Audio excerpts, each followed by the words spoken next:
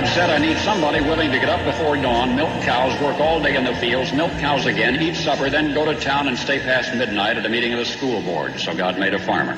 My administration will be focused on three very important words: jobs, jobs, jobs. A policeman must be a minister, a social worker, a diplomat, a tough guy, and a gentleman. And of course he'll have to be a genius because he'll have to feed a family on a policeman's salary. From this day forward, it's going to be only America first. America first. We, the citizens of America, are now joined in a great national effort to rebuild our country and restore its promise for all of our people. Because today, we are not merely transferring power from one administration to another, or from one party to another, but we are transferring power from Washington, D.C., and giving it back to you, the people. Hold on to your seats. Buckle up for safety. You are now entering another dimension with the Scott Adams Show.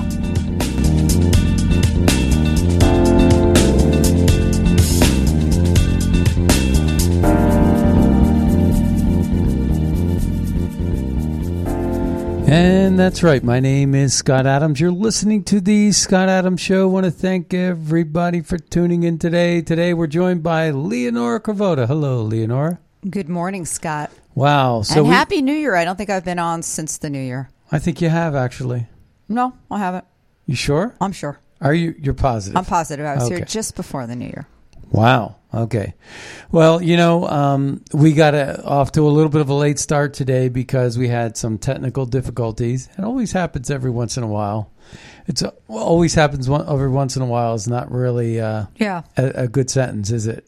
No, it's not a good sentence. If it always happens once in a while, I think everything happens once in a while. Everything happens once in a while, yeah. So, there's so much to talk about, and I was thinking to myself, how much damage can a president do in 3 years? I mean, Joe Biden has got to be the worst president in the history of presidents. Yes. You got this new thing now. You got America and England bombing the Houthi rebels in Yemen. And it doesn't take a rocket scientist to figure out that as soon as we started relieving Iran of the sanctions, and there's some good analysis on this, where there's this military guy, and we're going to play a clip from him. Tata is his last name. Anthony Tata. Yeah, and he basically stated, that this stems back all the way to Jamal Khashoggi. And if you recall on the Scott Adams Show, I've always made a big thing about Jamal Khashoggi because, see, I have this thing, like how I get to my analysis sometimes is to watch the reaction of a certain set of people. And Lindsey Graham is one of those people that, when you watch what he does, you could pretty much know that the truth is the opposite of what he's doing. So, he came out guns a-blazing, upset as could be, when Jamal Khashoggi was all chopped up in Turkey at that consulate. And probably the Solomon Kingdom, did that, right? It was the MDS. But they probably were behind that. But I have video of Jamal Khashoggi. There's a lot to the Khashoggi family. They're connected with the Maxwells, believe it or not.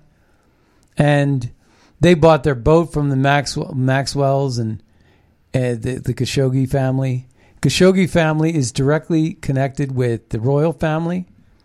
The Khashoggis Dodi Fayed. Remember Diana was sleeping around with Dodi Fayed in France? Yes. And then she got in a car accident. And he died as well. So yes. Right. And that their father owned Harrods. Harrods, yes. Muhammad.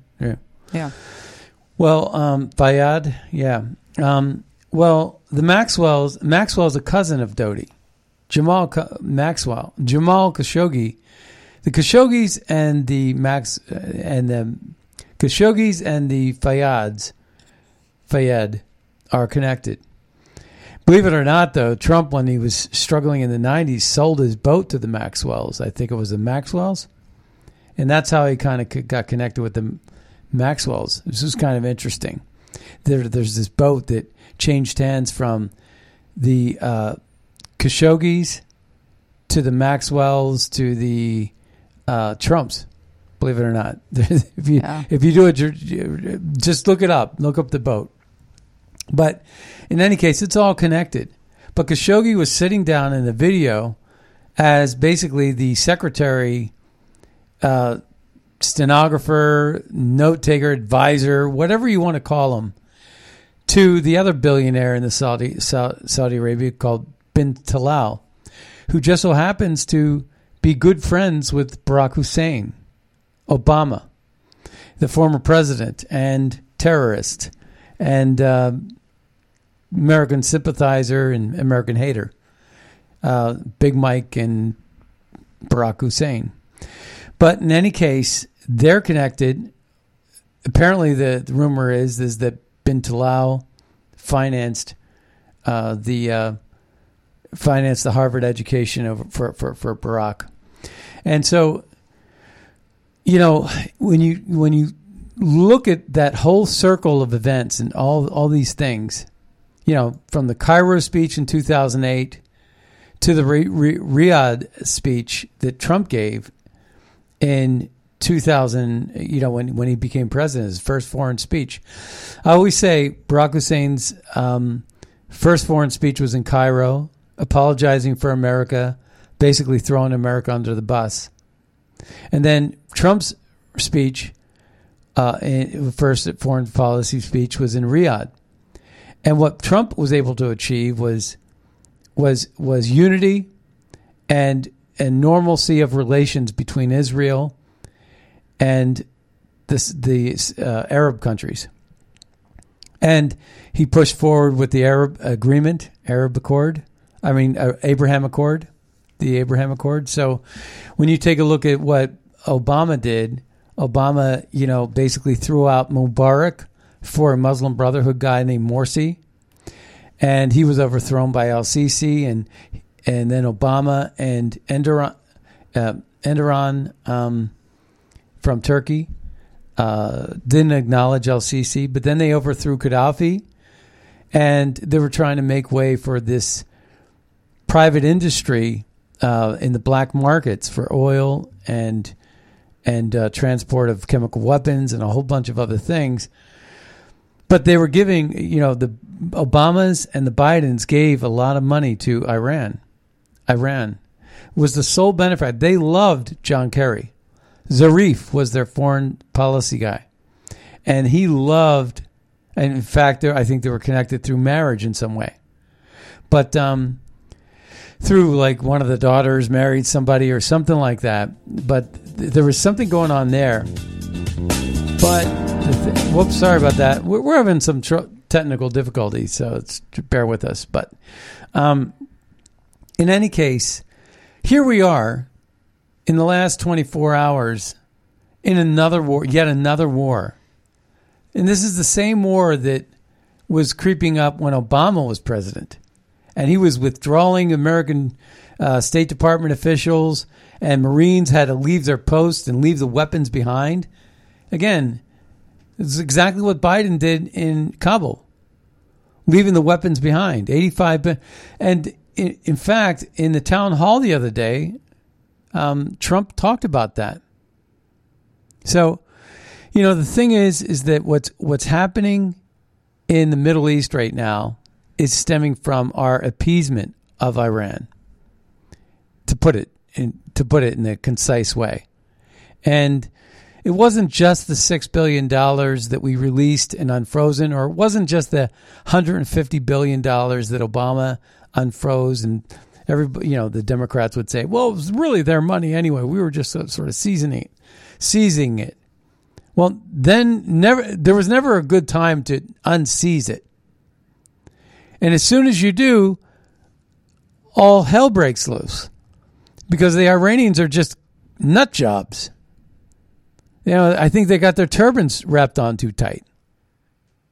That's my opinion anyway. All right, Leonore's Scott, looking you're at me. not really being politically correct there. No, I think it is. I think it's affecting their brain cells. But they got way too much money to play with, and it's when they were relieving those sanctions.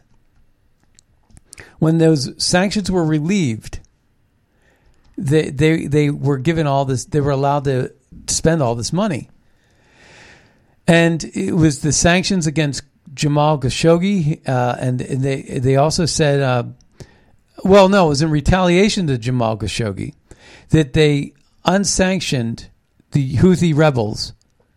Biden did in the very first year, and said they were no longer should be sanctioned. They're no longer a terrorist group. Then he releases $6 billion recently, like last year, but then also relieved the sanctions, and that amounted to hundreds of billions of dollars. I've heard a number, 300 billion. So I want you to hear this guy. I think he gives good analysis on this. And before we actually get there, Tulsi Gabbard was on some TV shows, and she was talking about this. And she posted this on her X account. I'm starting to call it X now instead of Twitter. I still have a problem with it because, I like the other icon better. I like the pretty blue bird versus that dark black X. Yeah, I know. But I guess you have to get used to it. I know. It's a nice color teal, but, or it wasn't quite teal. No, it was more of like a sky blue. Or if you like NASCAR, it was a Petty blue. Yeah. Richard Petty blue. And it was easy to say, I'm tweeting. Now what do you say? I'm Xing? I don't quite get it. I know. It doesn't sound right. It doesn't work. It's not an integrated system. Maybe Elon Musk was high on meth or something like that when he did that. Maybe the X is... Because that's what they're accusing him of now. They're all piling on Elon Musk because he supports free speech. Maybe the X is supposed to represent the sk sound in the name Musk. Yeah, okay. So the Biden-Harris... Tulsi Gabbard writes this. The Biden-Harris administration is undermining our national security, placing us in a dangerous position. They removed the Houthis' terrorist designation in 2021, funneled billions of dollars to Iran, who's funding proxy groups like the Houthis, and let thousands daily cross our border unvetted, including terrorists. They are dangerously short-sighted, putting the American people and our troops at greater risk every day. Yeah, true. Is that true or false? That's true. Yes, putting at greater risk every day. Yeah, yes. So let's take a listen to this opening analysis here. Again, the only show I watch on Fox is on Fox Business, and it's Maria Bartiromo. So let's take a listen to this. The U.S. and the UK striking Iranian-backed Houthi militants in Yemen. 100 precision missiles striking 60 targets at 16 different locations. This, of course, in retaliation for 130 attacks on U.S. troops in the Red Sea since October 17th. President Biden, who has not been seen in public in 3 days, issued a statement last night saying these strikes are in direct response to unprecedented Houthi attacks against international maritime vessels in the Red Sea and have endangered U.S. personnel, civilian mariners, jeopardizing trade and threatening freedom of navigation. U.S. intelligence warning Hezbollah could attack America as tensions from its assault on Israel spill over. Joining me right now is retired Army Brigadier General, author of The Phalanx Code, General Anthony Tata is here. General, great to have you this morning. Thanks very much for being here. Your reaction to these strikes? Yeah. So, Maria, good morning. I'm wondering who's in charge in the Pentagon and the White House, et cetera. We've got a chain of command, a national command authority that's sort of AWOL. When you look at what's happened over the last couple of weeks, what are fighting men and women out at sea and in the air, who's providing policy oversight to them. And when you really look at this all stems from when Blinken and Biden back a few weeks after they took office removed the Houthis from the specially designated terrorist watch list. And, I assume that it was a stick in the eye to Saudi Arabia because if you remember back then, the Khashoggi thing was a big deal. And this was Blinken and Biden's way of saying, OK, MBS, you take this. We're going to remove the Houthis who have been shooting at you from this terrorist watch list. And so this is, again, the exactly wrong instincts that this administration has. 180 out from America first, from putting American men and women that are serving our country first. What they do is they cede really authority to the UN that tells them, that asks them to remove the Houthis from the terrorist watch list. And it's really, really bad to know that my brothers and sisters out there in uniform are led by these people that really have no concern from a policy standpoint where all this is going. There's no vision. It's all reactionary. It's all proportional. What is proportional? We have a doctrine of overwhelming force. If you're going to lead with the chin of the American soldier, you better have overwhelming force. So all of this is just chaos, and nobody's in charge, apparently. Well, we are understanding that Defense Secretary Lloyd Austin gave the directive while in the hospital. Obviously, he is in the hospital still being treated for prostate cancer and the fallout there. But, I mean, President Biden hasn't been seen in 3 days. Secretary Austin is in the hospital. And, of course, we've been dealing with these attacks on our troops since October 17th. Are you more worried about who's in charge, or are you worried about the fact that we have not responded until now? It's been a few months, and we've been attacked continuously. Our troops have been in the Middle East. Yeah, hey, Maria, I know Lloyd Austin, and I pray for him, and I hope he gets well and that he beats the cancer.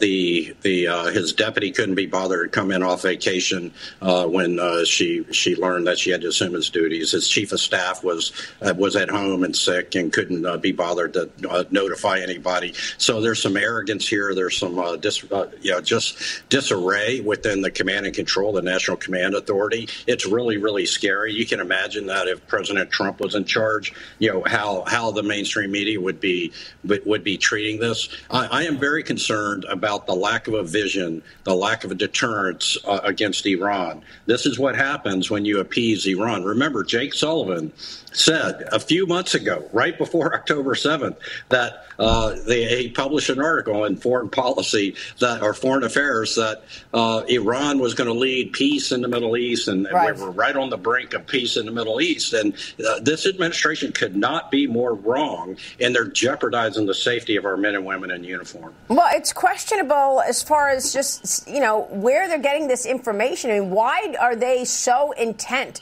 on partnering with Iran or doing business with Iran? Since this president came into the Oval Office, he's been trying to do a deal, picking up where Obama left off in terms of doing a nuclear deal with the Iranians. Meanwhile, you talk about the break in command, the chain of command. Now some Democrats on Capitol Hill are upset that President Biden did not go to Congress to get approval before making these strikes. Ro Khanna said that the president needs to come before Congress before launching a strike, but received a community note on X stating the president can initiate limited military action if reported to Congress within 48 hours. Then there's Rashida Tlaib. She said that the president is violating Article 1 of the Constitution with these airstrikes. Back in January of 2020, then candidate Biden said that Donald Trump does not have the authority to take us to war with Iran without congressional approval, that a president should never take this nation to war without this informed consent of the American people, General. But that's exactly what he's done here. Hypocrites. Well, Absolutely. what you have, Maria, is you have all this projection going on from Biden about democracy and dictators and all. He acts like a dictator. He makes these kinds of decisions, assuming he's making these decisions.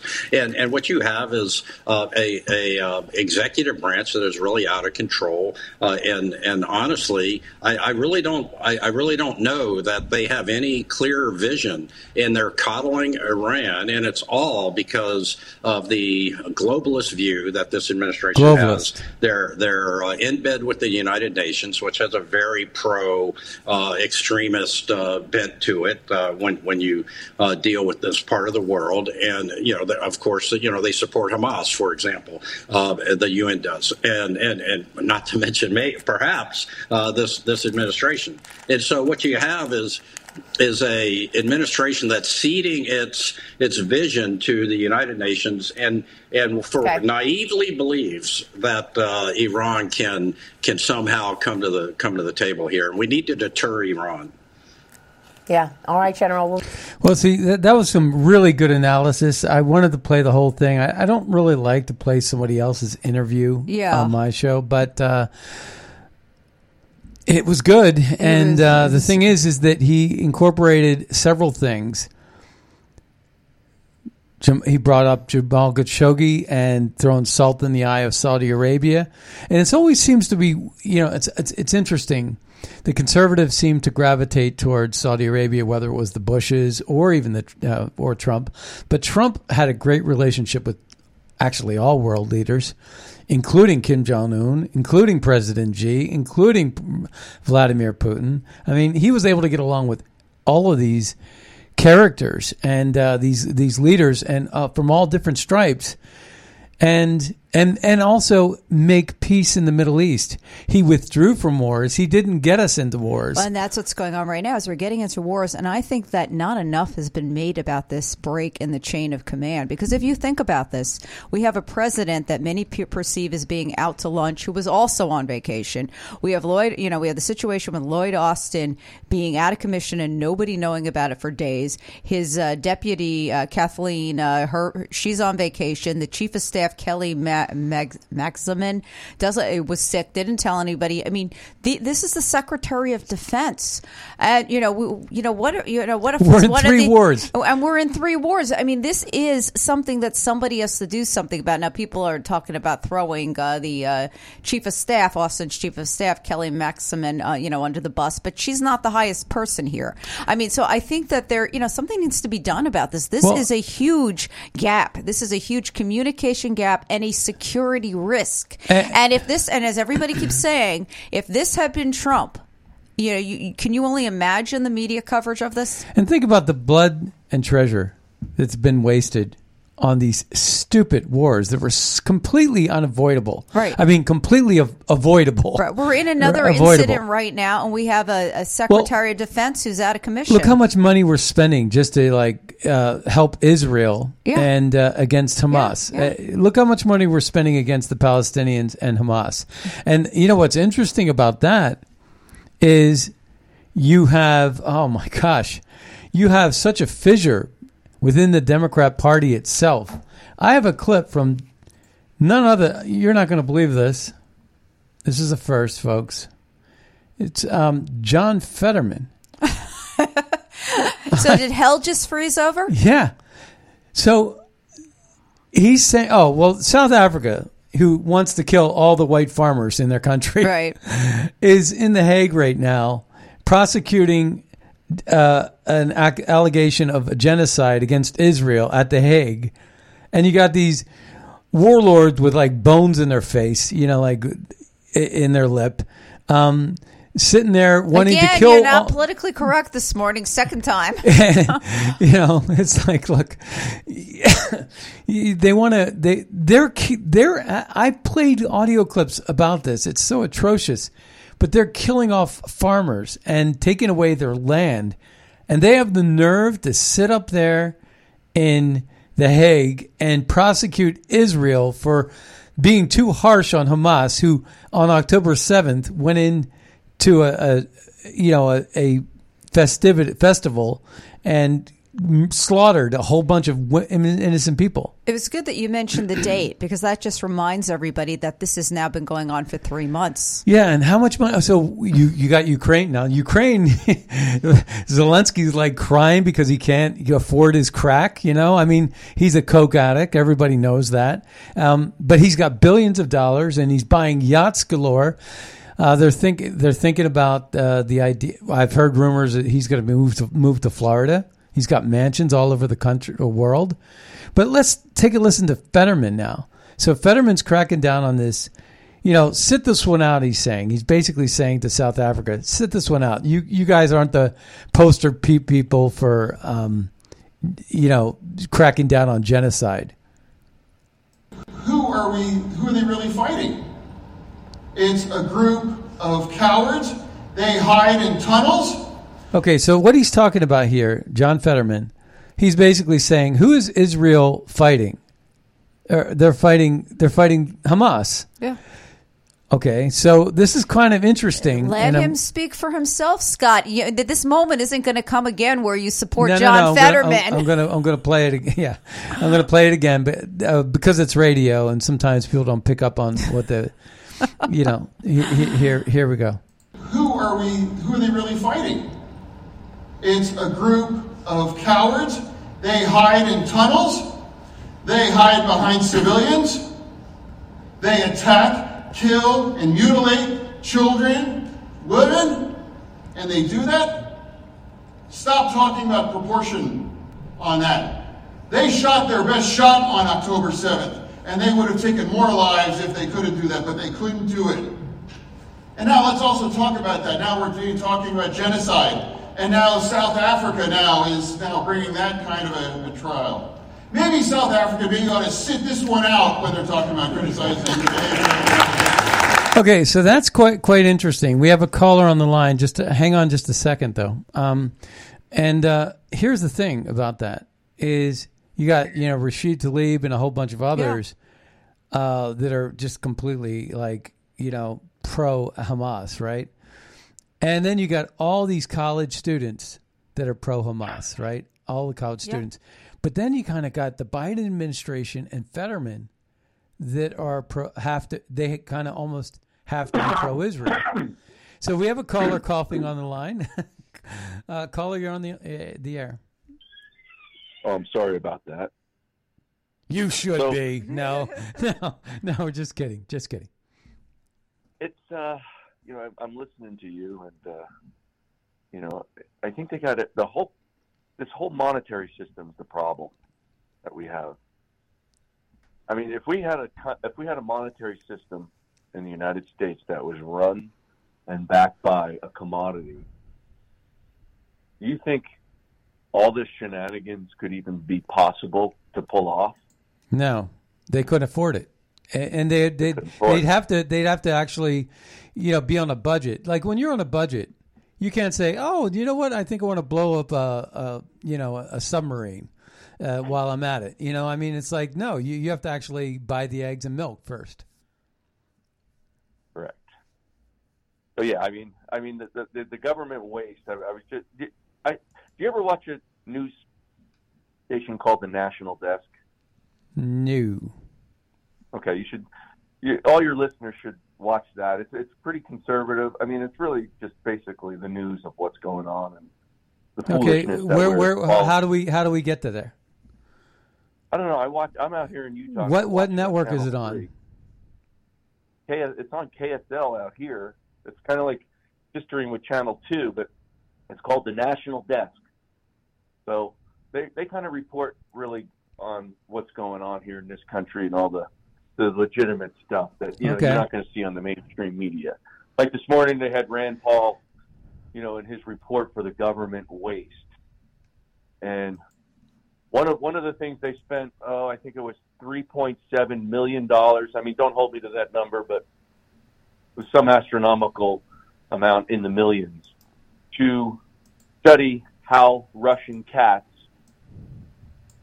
behave or what their sustainability is on a treadmill.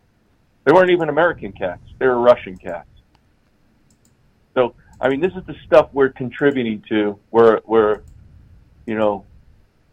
creating. We get all that, but we got to speed it up because we got. I get it. Just get it back to a commodity. I mean, this is how all this stuff is.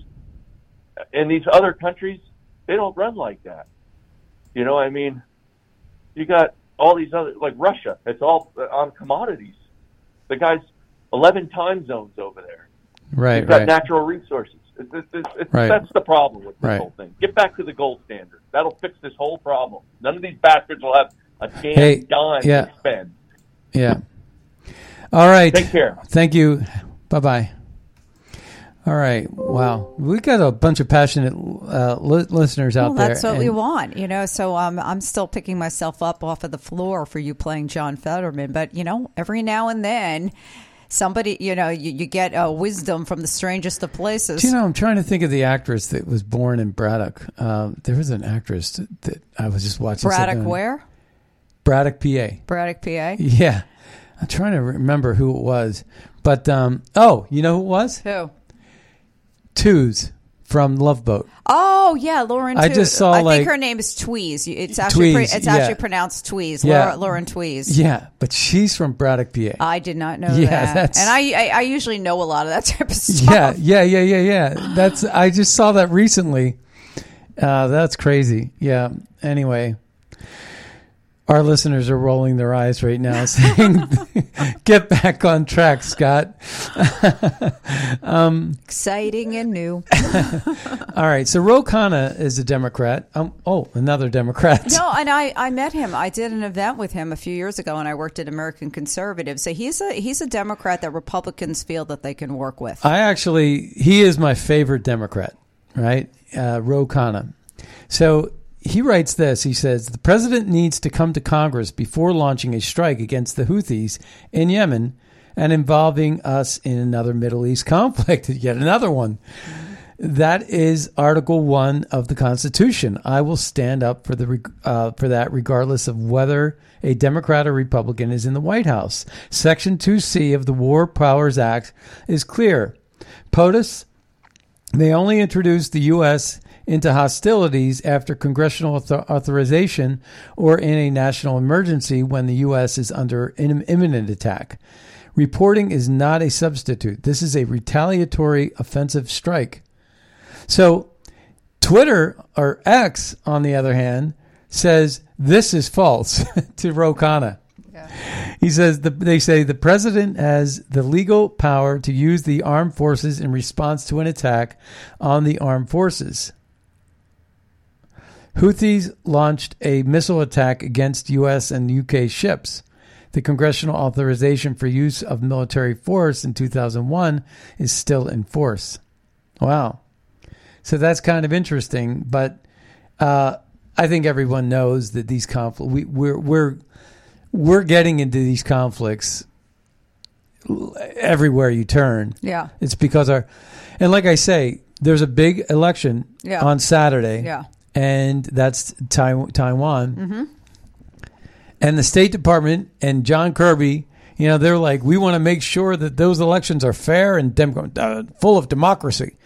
Just like Ukraine is like the last thing you would ever think of when you think of democracy, right? So what are we really saving? What are we fighting for? Anyway. But nevertheless, you better believe I have a feeling that the State Department may fail. They fail a lot. But if they had their way, the Democrats who are in charge always do it wrong. They always get it wrong. And they always mess it up. And they just need to stay out of their way and let nature take its course organically. Let the people decide. But they want to engineer and twist and manipulate and do psyops on people, and they want to be play trickery. They don't want to talk about real policy or have real honest discussions about truth. All they want to do is just push this twisted agenda. For whatever reason, I don't even think they know anymore where they're going. Because what are you going to win at the end? What are you going to have at the end? Are you going to have an America that is great? Or are you going to have this, you got your power because you opened up the borders and allowed every criminal on the face of the planet in your country. But okay, so you got your power. And everybody with means decides they're going to go ahead and leave the country and expatriate and just say, good, have at it. Nobody wants to live in inner city Detroit or Atlanta for that matter. That's not a popular destination. Nobody wants to live where the crime is. So they're going to move elsewhere. That's what the Democrats don't understand, is that, they're trying to actually get you poor enough to where you can't leave, that you have to be under their thumb. And that's what Davos, which is right about now, happening. It's happening. And that's what they're trying to do. They're trying to control your food, your energy, your mobility, and your money. That's all they want to do, is control all those aspects of your life. And then they control your speech, what comes out of your mouth. They're getting into that whole brainwave thing and then artificial intelligence thing. And they want to actually redefine what truth is. And they want to actually get into your brain and manipulate or interpret your thoughts. Nothing is sacred. Not even a private moment. Vivek Ramaswamy, and the media continues to lie to you. Vivek Ramaswamy says this. He goes into this thing. The MSN spits in the face of the people every single day with ad nauseum and flagrant lies. And you think the 2024 election is any different? Open your eyes and see the trap they're walking us into right now. So Russian collusion, the Hunter Biden laptop story. Charlottesville was complete and total fabrication of what was real, because someone lost their life, and they wanted, again, Trump to say white supremacy bad, Antifa good. It's ridiculous. To look at it like that. The media is so stupid. Vivek put them in their place last week. We played those clips, those audio clips. But Charlottesville, how about Bubba Wallace? Remember him? He said there was a noose hanging in the garage in NASCAR. Jussie Smollett, Jussie Smollett, right? Covington Catholic kids. Gretchen Whitmer kidnapping plot. COVID lab leak was a conspiracy theory. Steele dossier. Don't say gay was in the bill. Migrant kids in cages. Oh, yeah. Well, they said don't say gay was in the bill. That's the Florida bill. Right. And it wasn't in the bill. So COVID lab leak was a conspiracy theory. Steele dossier. Don't say gay was in the bill. Okay, so I've just repeated myself. Migrant kids in cages. No, those are Obama's cages. Georgia election integrity was the new Jim Crow. Duke lacrosse kid. Remember when they tried to get some election integrity into Georgia, and a bunch of multinational corporations owned by BlackRock, or run by BlackRock, boycotted them? Yes, I remember. Duke lacrosse kids. That was another one. Zelensky is a paragon of democracy. Lie. January 6th, peaceful Black Lives Matter riots. Ivermectin is a horse dewormer. Wrong. Trump used tear gas to clear a crowd for a Bible photo. No, that wasn't the case. He saved that church when he held up that Bible. The Episcopal Church, and that female libtard who runs the place over there, she's our bishop or something like that, at that Episcopal Church across the way from the White House. Was it St. John's, Leonora? Yes, that's it. It's St. John's. And it was going to burn to the ground, and Trump saved it. And she spit in his face, basically. What's that? It's a yellow building. Okay, but that's not good for radio either. People can't see color. Well, they can imagine color. Okay. Imagine. What do the liberals say? Imagine They use the word reimagine. Reimagine, That's yeah. a reimagine. So Trump's Fox News town hall crushed Haley DeSantis' Iowa GOP debate in ratings by a whopping 68%. I love it. So here we go. Ratings for former President Donald Trump Wednesday night Fox News town hall in Iowa outpaced those for the simultaneous CNN debate between former South Carolina Nikki Haley and DeSantis. But you know by why that, 64%, according to data released Thursday. You know why that is, though? It's because Trump was seen as being, embrace yourself, more measured, and then you'd go over to the other channel and they're yelling at each other. So that's a very interesting way to see things. And again, it begins to show you what is the point of these debates when Trump is clearly so that was Trump on Wednesday, right? But we're going to talk about Trump on Thursday, right? So he went to court, and this is what Alina Habba had to say. Let's take a listen to this clip. Good afternoon. This is right after the court proceedings in New York City, where Trump was. He was in Iowa on Wednesday. Yeah. And then New York on Thursday. Let's remember that before I walked into court, we had already lost. That was clear with his motion for summary judgment. Before witnesses, before experts. And do I think any of it mattered? I certainly hope so. But for anybody that was in the courtroom for the last 11 weeks, you heard that there was not one fact against President Trump. There was not one piece of paper that showed anyone committed fraud. And don't forget that Section 6312, a consumer fraud statute, has been wrongfully used against my client, innocent defendants, the organization, and every employee of the Trump organization, which has single-handedly changed the New York skyline, including the building we are in today. These are special properties. Real estate is an art, not a science. But you know what else is an art? You know what else isn't a science? Political motivated individuals. She's using this to paint a canvas that Donald Trump is a fraudster because they can't beat him in the polls. They can't beat him in the polls, so she ran on Trump because that was the only way she could win. And now, today, after 11 weeks, after 3 years, we have concluded that he indeed committed no wrong. The Trump organization committed no wrong, and the kids have been dragged in just like the other defendants, and it is wrong. America needs to step up, and there's only one person who can do that. My client, Donald Trump. President Trump, everybody. Wow. And powerful. Yeah, that was powerful. She's tough. And so then Trump takes the mic, and you got to hear this. It's unbelievable. Thank you very much. Yeah, we've gone through years with this person. She's a political hack, the Attorney General.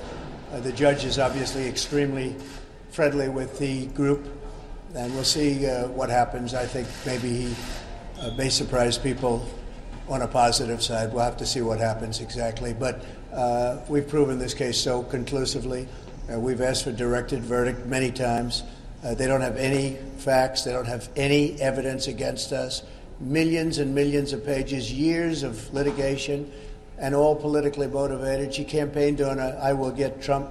If you've ever seen any of her clips, they're horrible clips. Actually, the anger. She's got serious Trump derangement syndrome. There's no question about it. Letitia James, the corrupt Attorney General of New York.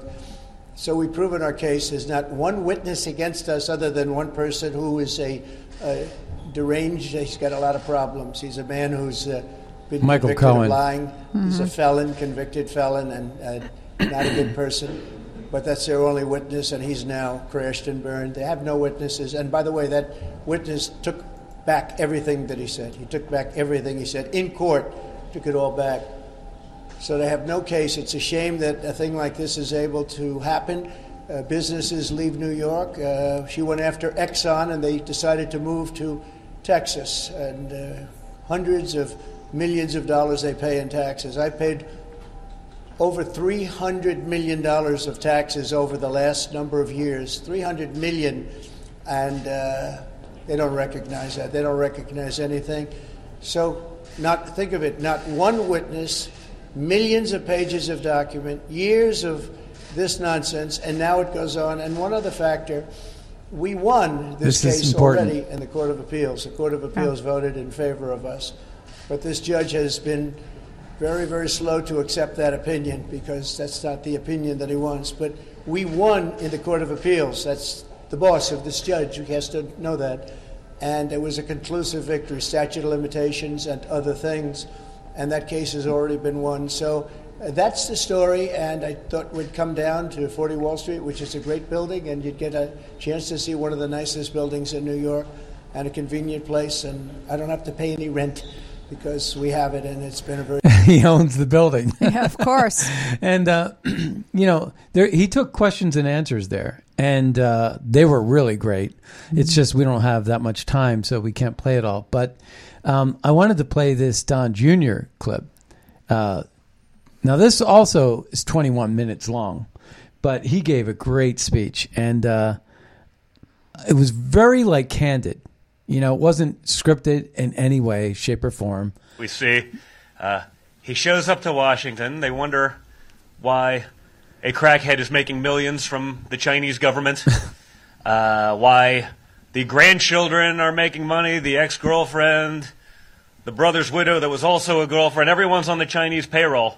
The brother's widow is also I'm the one that did 50 hours of testimony before Congress. I mean, he shows up. He's being terribly treated. I'm saying, wait a minute, I'm the guy that did 50 hours of testimony for treason, so we understand. Treason is a crime punishable by death. Hunter can go there, nothing wrong. Why are you being mean to me?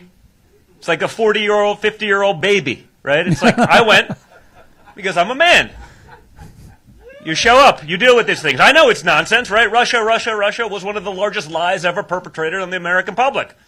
And yet it was the gospel. There are those who still run with it as though it is such. And all of this stuff is designed to make sure that you guys lose faith in your country. And that's easy to do.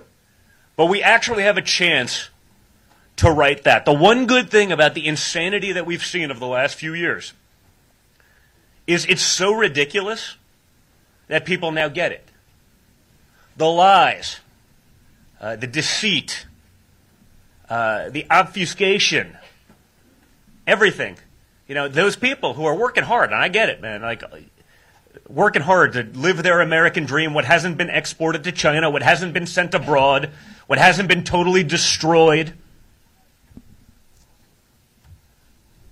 A couple minutes a day, they're listening in the background. Well, there must be some truth to that, right? I always say, is that true, or did you see it on CNN? Because they're two very different things. And that's a lot of what we're dealing with right now in this primary. You saw, it was sort of amazing, right? The hot mic moment yesterday with Chris Christie. Ron DeSantis called him to thank him. Wait a minute, so you think a neocon design basically put in there to go after the America First move? Now, I want to comment on that, too. And that clip is available on YouTube under Golden State Times, breaking Donald Trump Jr. explosive speech in Urbandale, Iowa. So you may want to check that out. It's a 21-minute speech, and it was unbelievably great. But, people were talking about Ron DeSantis stepping down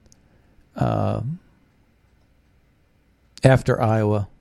Okay. Well, that will be interesting. And it's a foregone conclusion and it would be a huge mistake if he didn't, but he's going to endorse the winner, the projected winner, which is going to be Trump. Right? You know what's bizarre about that? And I just thought about it. I'll say this real quickly. If he steps down, then the other two candidates besides Trump would be Indian, which is interesting, from a demographic standpoint. I mean, it's a big population. Well, no, I know it's a big population, but it's an interesting factor to have two Indian American candidates. And to keep up with my political correctness, it's dot, not feathers. Yes. Well, you can say that because you actually are feathers. Yeah. But in any case, dot, not feathers. From India. Yeah, our listeners don't need that explained to them. Oh, okay. All right. No. So here's the thing. We're going to cut to what you want to talk about today as well. But we got just a few minutes to left. But so that's going to be interesting for DeSantis, and that DeSantis is going to go back to Florida. and then Nikki Haley's going to drop out, and then all these criminal indictments and all these civil indictments or whatever they are going to have to take a back seat because now you got a nomination for a political party. Yeah. Right? I mean, so, and then the Supreme Court's going to weigh in February with respect to taking Trump off the ballot. That's going to be nixed. And Trump's going to be surging in the polls, especially after you start to see that people can't deny the fact that there's wars everywhere now. So what's going on in your neck of the woods? All right. I've got two things I want to talk about. First, I want to talk about what happened in France this week. Macron named a new prime minister. Elisabeth Borne is no longer the prime minister. The current prime minister is Gabriel Attal, who was most recently the minister of education. He is only 34 years old, but he is a longtime Macron proche, or you say person who's close to him, and has been with him a while. And what's interesting about him is he's openly gay. But he is seen as being very hard line on education, being very hard line on, getting rid of the wokeism, etc. And, the other people in the cabinet are experienced people. And there's a perception that France is moving more towards the right. And then one little interesting tidbit. Macron, so it was Macron who made this selection because the president picks a number of members of the cabinet. He chose Attal's former partner as a foreign minister. So somebody who was previously romantically involved with Attal was chosen by Macron to be the foreign minister, Stéphane Séjourné. But Attal has said he is no longer in any type of relationship, so there's no there's no bias. But that's an interesting little tidbit.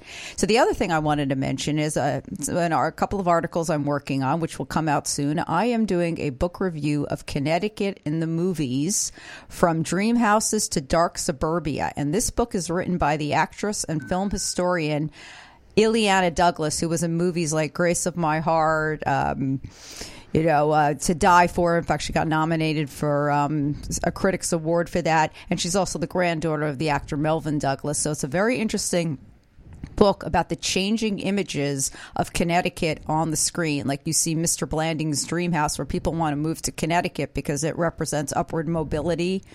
And that to films like The Man in the Gray Flannel Suit, where living in Westport, Connecticut, it becomes a place where you sit there and, have existential crises, and you think about the internal struggle between family and career. And even though that movie and that book were written in the 50s, you watch it and you feel like it's still incredibly relevant, except now it's not just men in gray flannel suits. It's women wearing proverbial gray flannel suits as well. Oh, wow. Yeah, so it's very interesting. So the book is filled with so much data. It was very hard for me to pick the movies I wanted to discuss, but I picked a representative sampling that I believe show this evolution.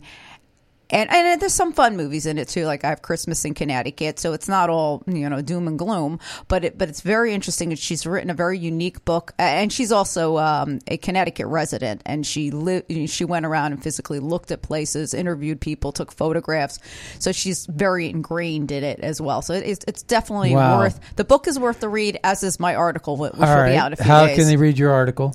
They go to spectator.org and look for Leonora Cravotta. Okay, sounds great. I have two clips I want to play real quick before we head out of Dodge.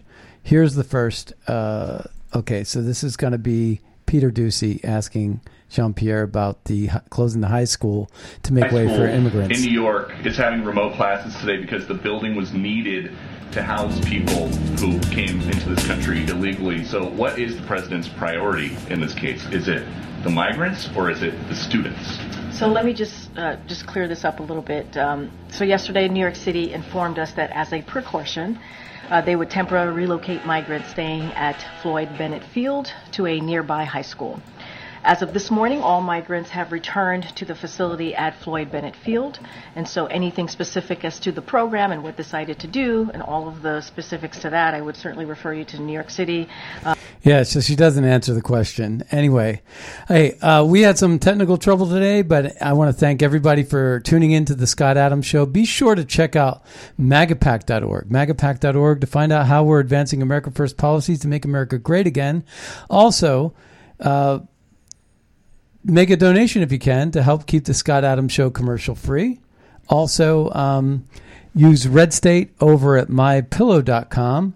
And with that, my name's Scott Adams. My name is Leonora Cravetta. And we'll see you next time on the radio. Bye-bye, everybody.